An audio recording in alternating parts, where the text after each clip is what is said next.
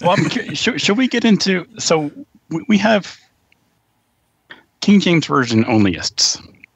We have quite a bit of that in our subreddit. And then this isn't a question we prepared here. So we're going off script here for a second. But I mean, does that fall back under the question we had about, keeping the main thing and, focusing on what's important, majoring in the minors? Or how do we, I guess, I mean, what should we say for those of us who have no problem reading ESV, NLT, NIV even?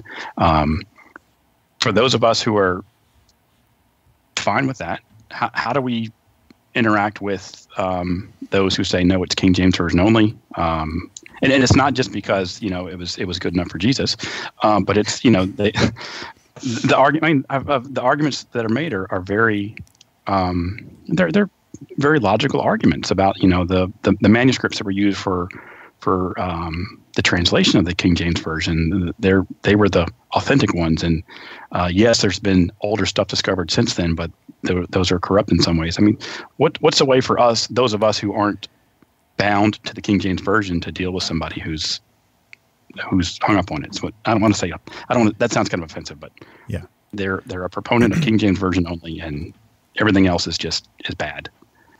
I guess the first question I have is, like, are they making it a major, or is it just something they believe where they go, you could tell they feel a little uncomfortable, but they're still going to fellowship with you. They're not going to like interrupt your Bible study. They're not going to walk out of your church. They're not going to fire you if you're on staff. And you're like, I walked into my fellowship one time carrying an ESV Bible, and somebody came up to me and he was like, "What is that? That's ESV? This should be King James, Mike, or New King James at least, And then he went and complained, and people know that he's that way, whatever.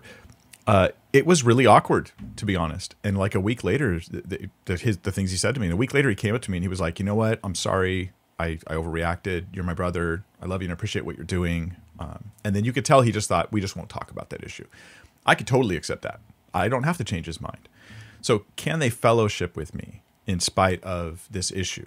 And if the answer is no, they can't fellowship, then that's when I want to talk about it maybe a little bit with them.